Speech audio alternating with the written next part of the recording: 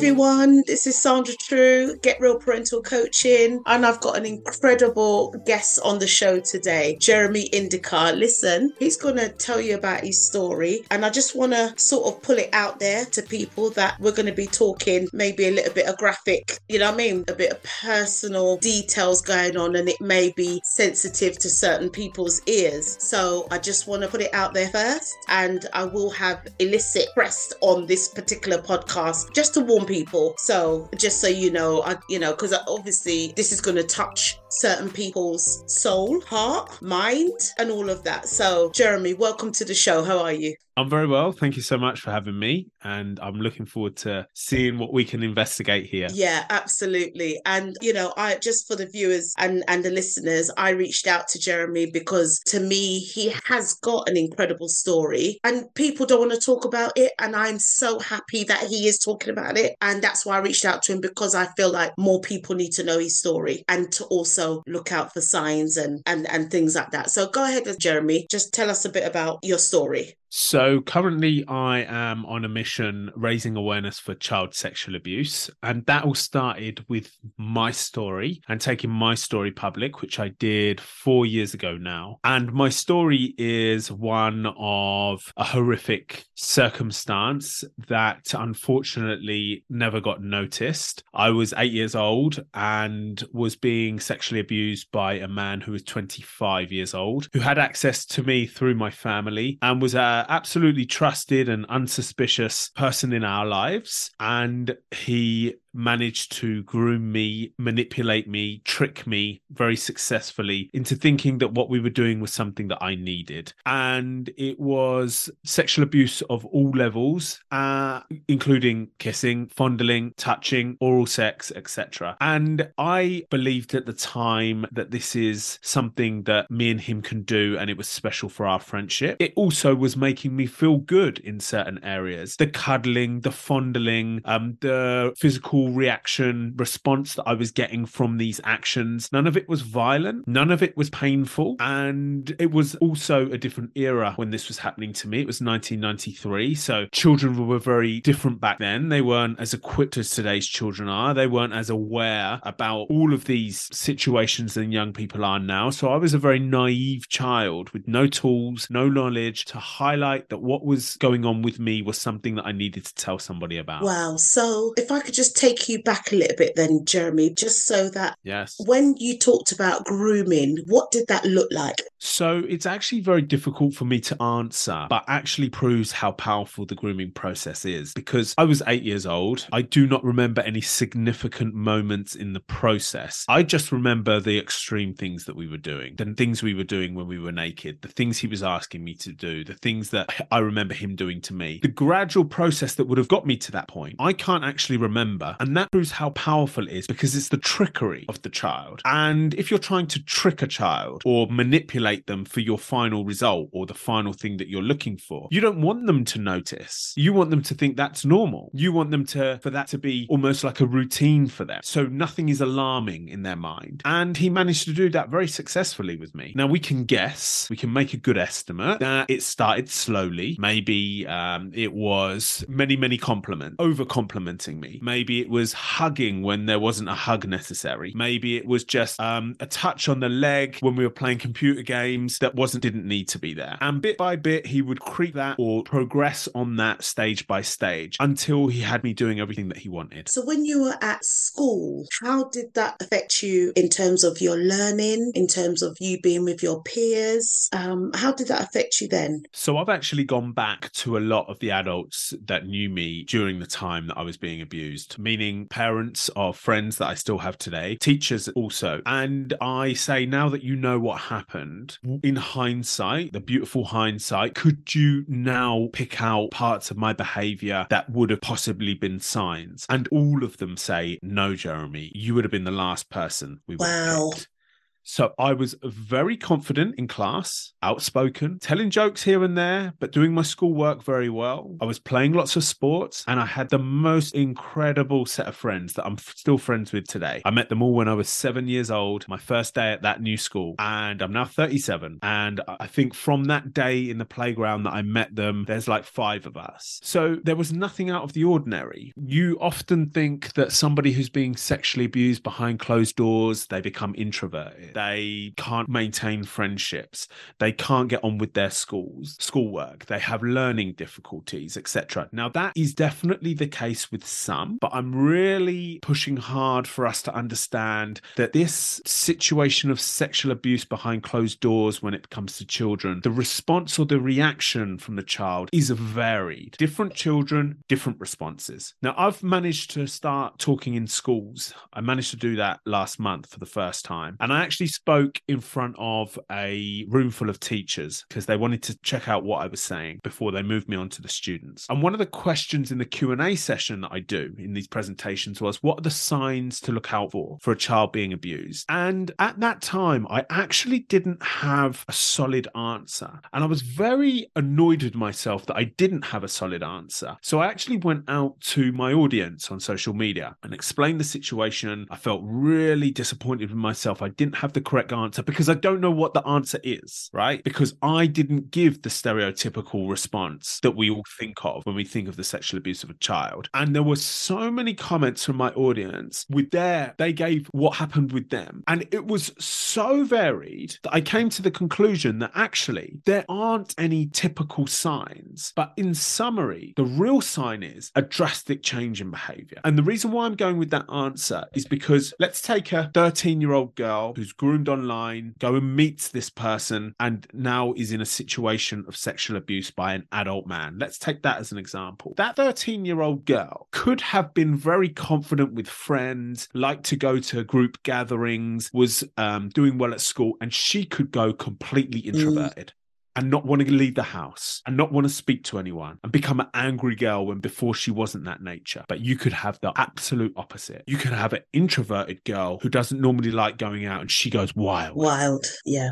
Right. So I don't want to be talking to audiences saying these are the 7 signs that a child is being abused, because I think that would be wrong of me. I think what we need to do, which we all know is very important and can be very, very difficult for our busy lives, but to keep an eye on our children, keep an open conversation within the household, keep an open conversation within schools, give them the space, a safe space to talk about anything that they wish and ask them questions about their life and go that way. Do you think if somebody, whether it be a teacher or an auntie or uncle, or would have asked you more questions, do you feel at 8 years old you would have been able to open up a little bit, bearing in mind that this person has said to you, it's our secret, it's our, special arrangement type thing?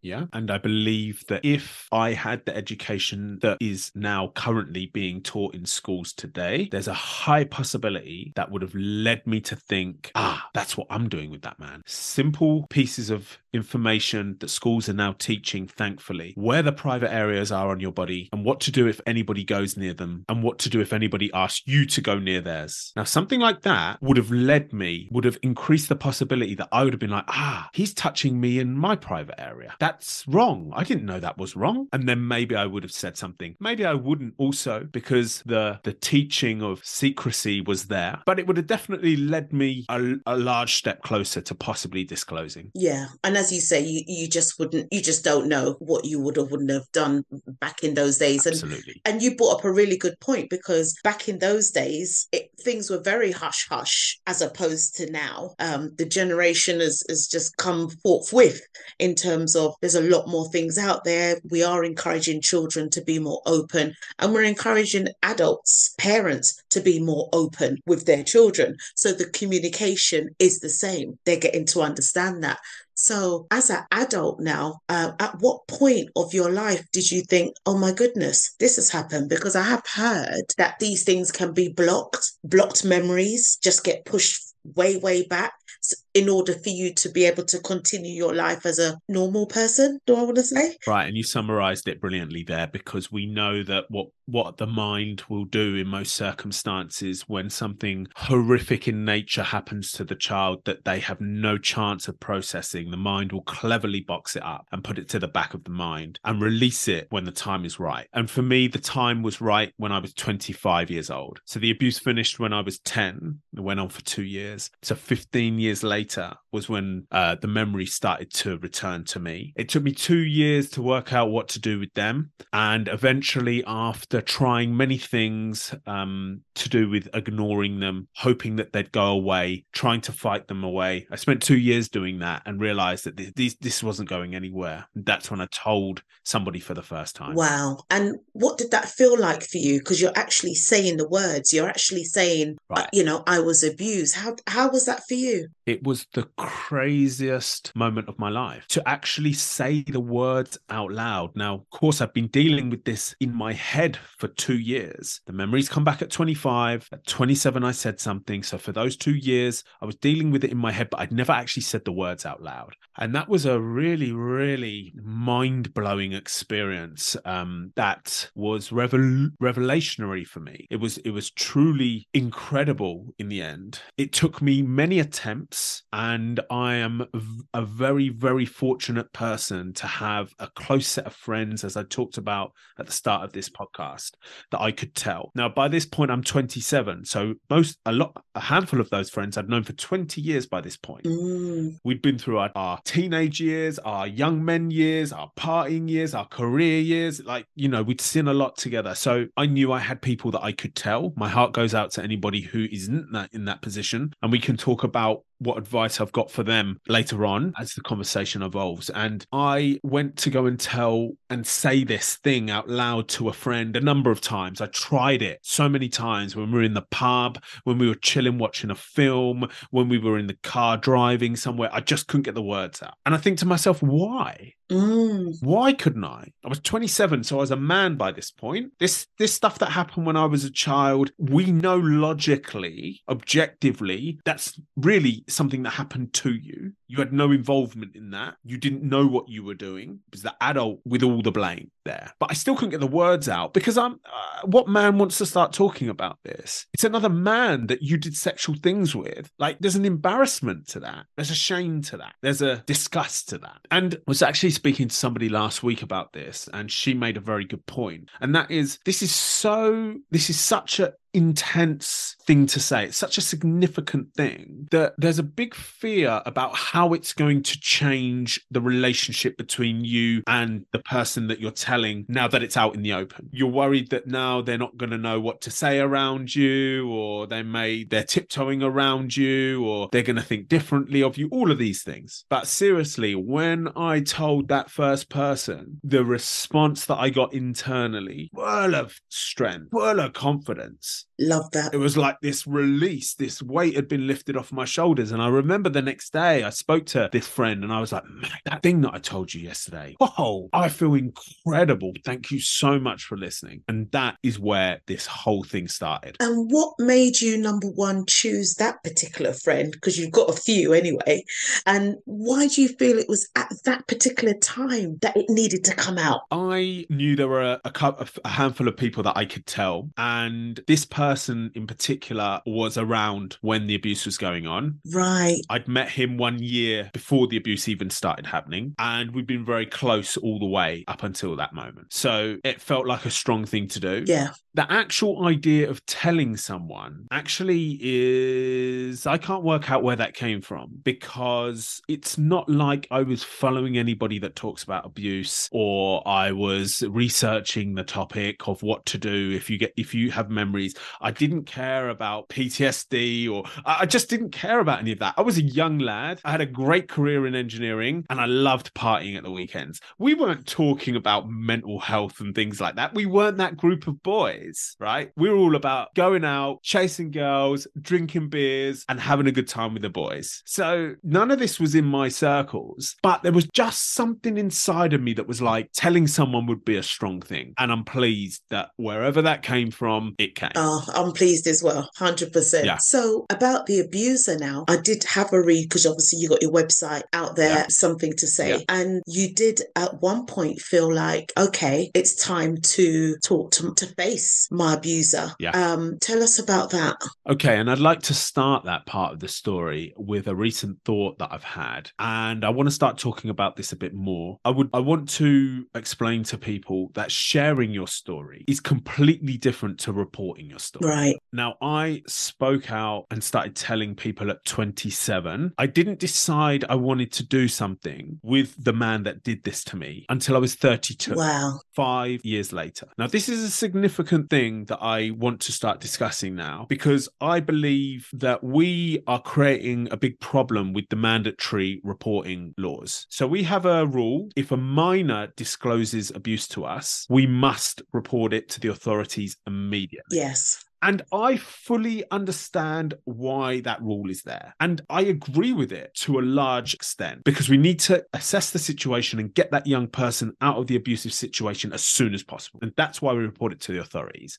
However, my worry is how many young people are not telling us about what's going on with them because of this rule. Because sharing the abuse compared to reporting the abuse are two completely different things. They're not ready to have the police knocking at their door asking for statements yet. They just want to talk to us. But we've said to them, if you talk to us, we're reporting it. End of. So are we creating a problem in itself with that? Is the latest thought in my mind. And my story is a good example of sharing your story versus reporting your story. And I was a man by this point.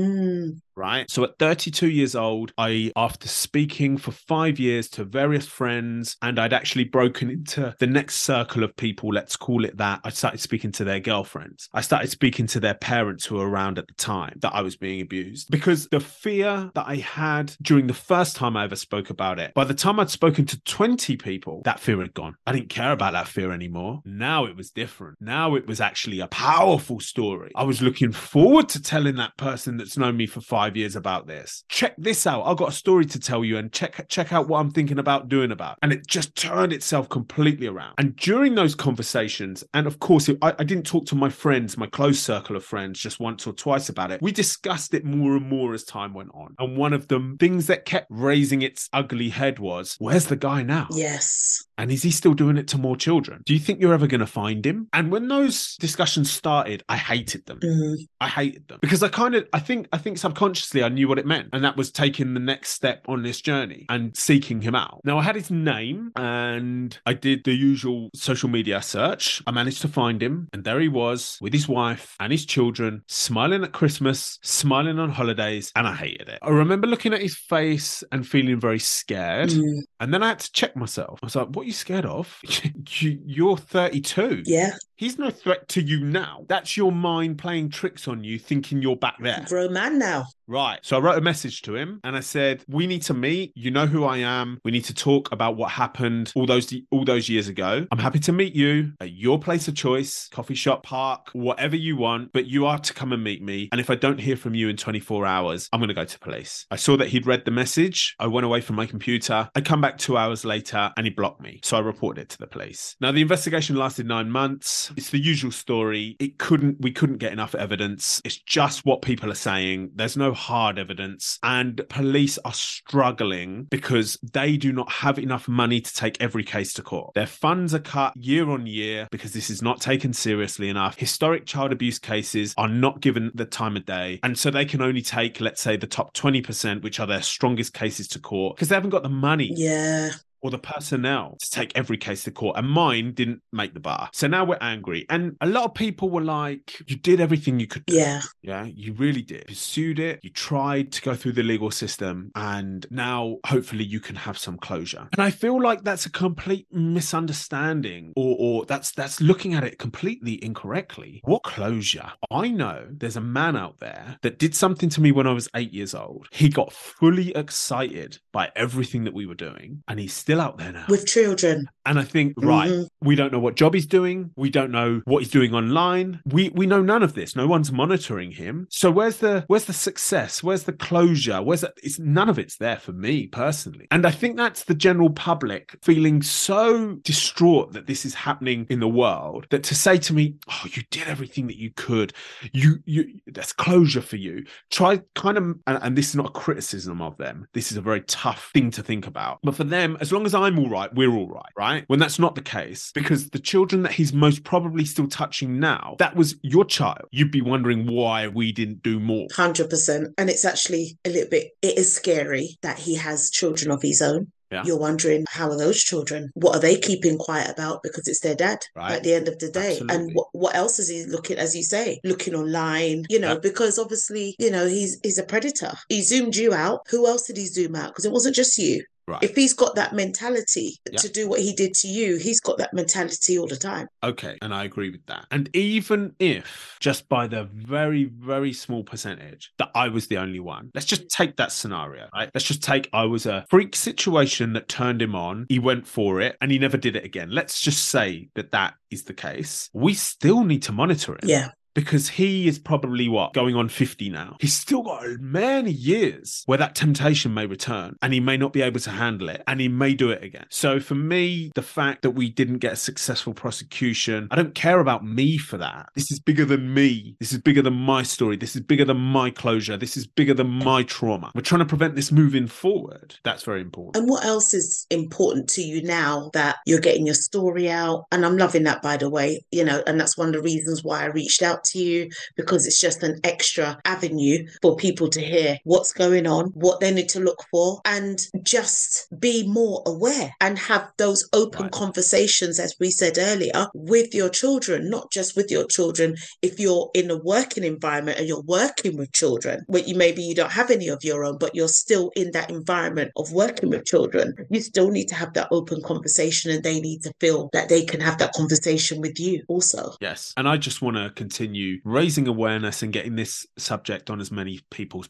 table as possible. I want to attract the attention of everybody, not just the people that work with children, not just the people that have been through an experience like this. I want to get on people's table and make them think, wow, I've never thought about it like that before. That's what I want. And that's one of my big aims. That's why I write the posts like I write them on social media. That's why the videos are the way that they are on my YouTube channel. And I am now starting to bring on experts onto my YouTube channel to interview them. I've had two very interesting recent guests. One was a neuroscientist talking about how trauma affects the brain. And one was the director of a charity that work with offenders called Stop It Now. So I'm really trying to hit this from all angles. I'm also looking to make more films and short films on this topic, because we all know the common conversation of what you're watching on Netflix. And I want my film talking about this subject to be part of that conversation. I want to get this on as an everyday thing. People are recommending, oh my goodness, I saw this film last night. It was incredible. It was about this boy and he did this and then it turned like this. And we have to, somebody used the word over the weekend when I was talking about this, which I try not to do, by the way. I try not to. But somebody was like, I've been following you for a year or so, and what you're managing to do that's very unique is it's kind of entertaining to see how your journey is unfolding. And I'm like, whoa, okay. And they said to me, I don't know whether entertaining is the correct word. And I said, it's exactly the word I'm looking for, because then I can get your attention on the journey, and subsequently you're going to learn. But if I only make it dark and gloomy, if I only make it horrific, you're just going to scroll straight past that, because you don't want to watch that. Understandably so. I wouldn't either. And even if you do want to watch that, once you've seen 5 of those posts, you're okay. You're done, right? I need to turn this on its head.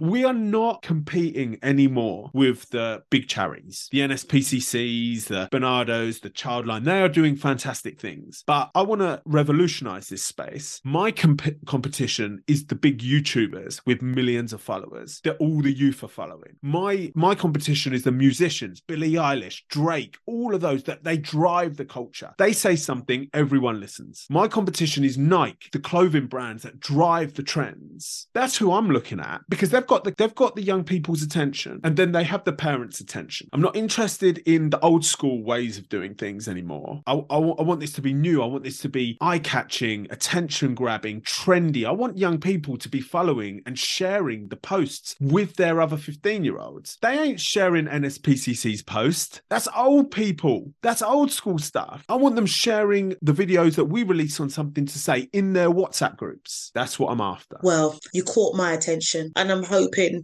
you'll catch a lot more attention when this podcast goes out. Yeah. Thank you so much for coming on the show, sharing that journey. You know, you're doing wonderful things, and I will be following and sharing as much as I can anytime you put out posts and stuff. Amazing. Because I love what you're doing, and you are coming from the heart. You're passionate about what you're doing because you have that personal journey. You're not just talking anything out of the air. On your website, you have a lot of statistics to back up what you're saying as well. So if you want to tell people about where they can find you, how they can follow you, and I'll put those, make sure they go in the show notes below. So where can people get hold of you, Jeremy? If you go to my website, that's the home of all the work, jeremyindika.com, and there's various things going on there. You can read my story in more detail if you wish to do so. But I've also launched a Something to Say movement where other people are sharing their stories, and you can see that all there. We also have all the videos that we've ever made on that platform and the vision for the future. So please do go check it out. It's jeremyindika.com. Lovely. Thank you again, Jeremy, for coming on. Thank you. And don't forget to subscribe to Get Real Parental Coaching, and you'll get the full episode where you'll hear Jeremy and other shows. So thank you everyone for listening, and take care for now.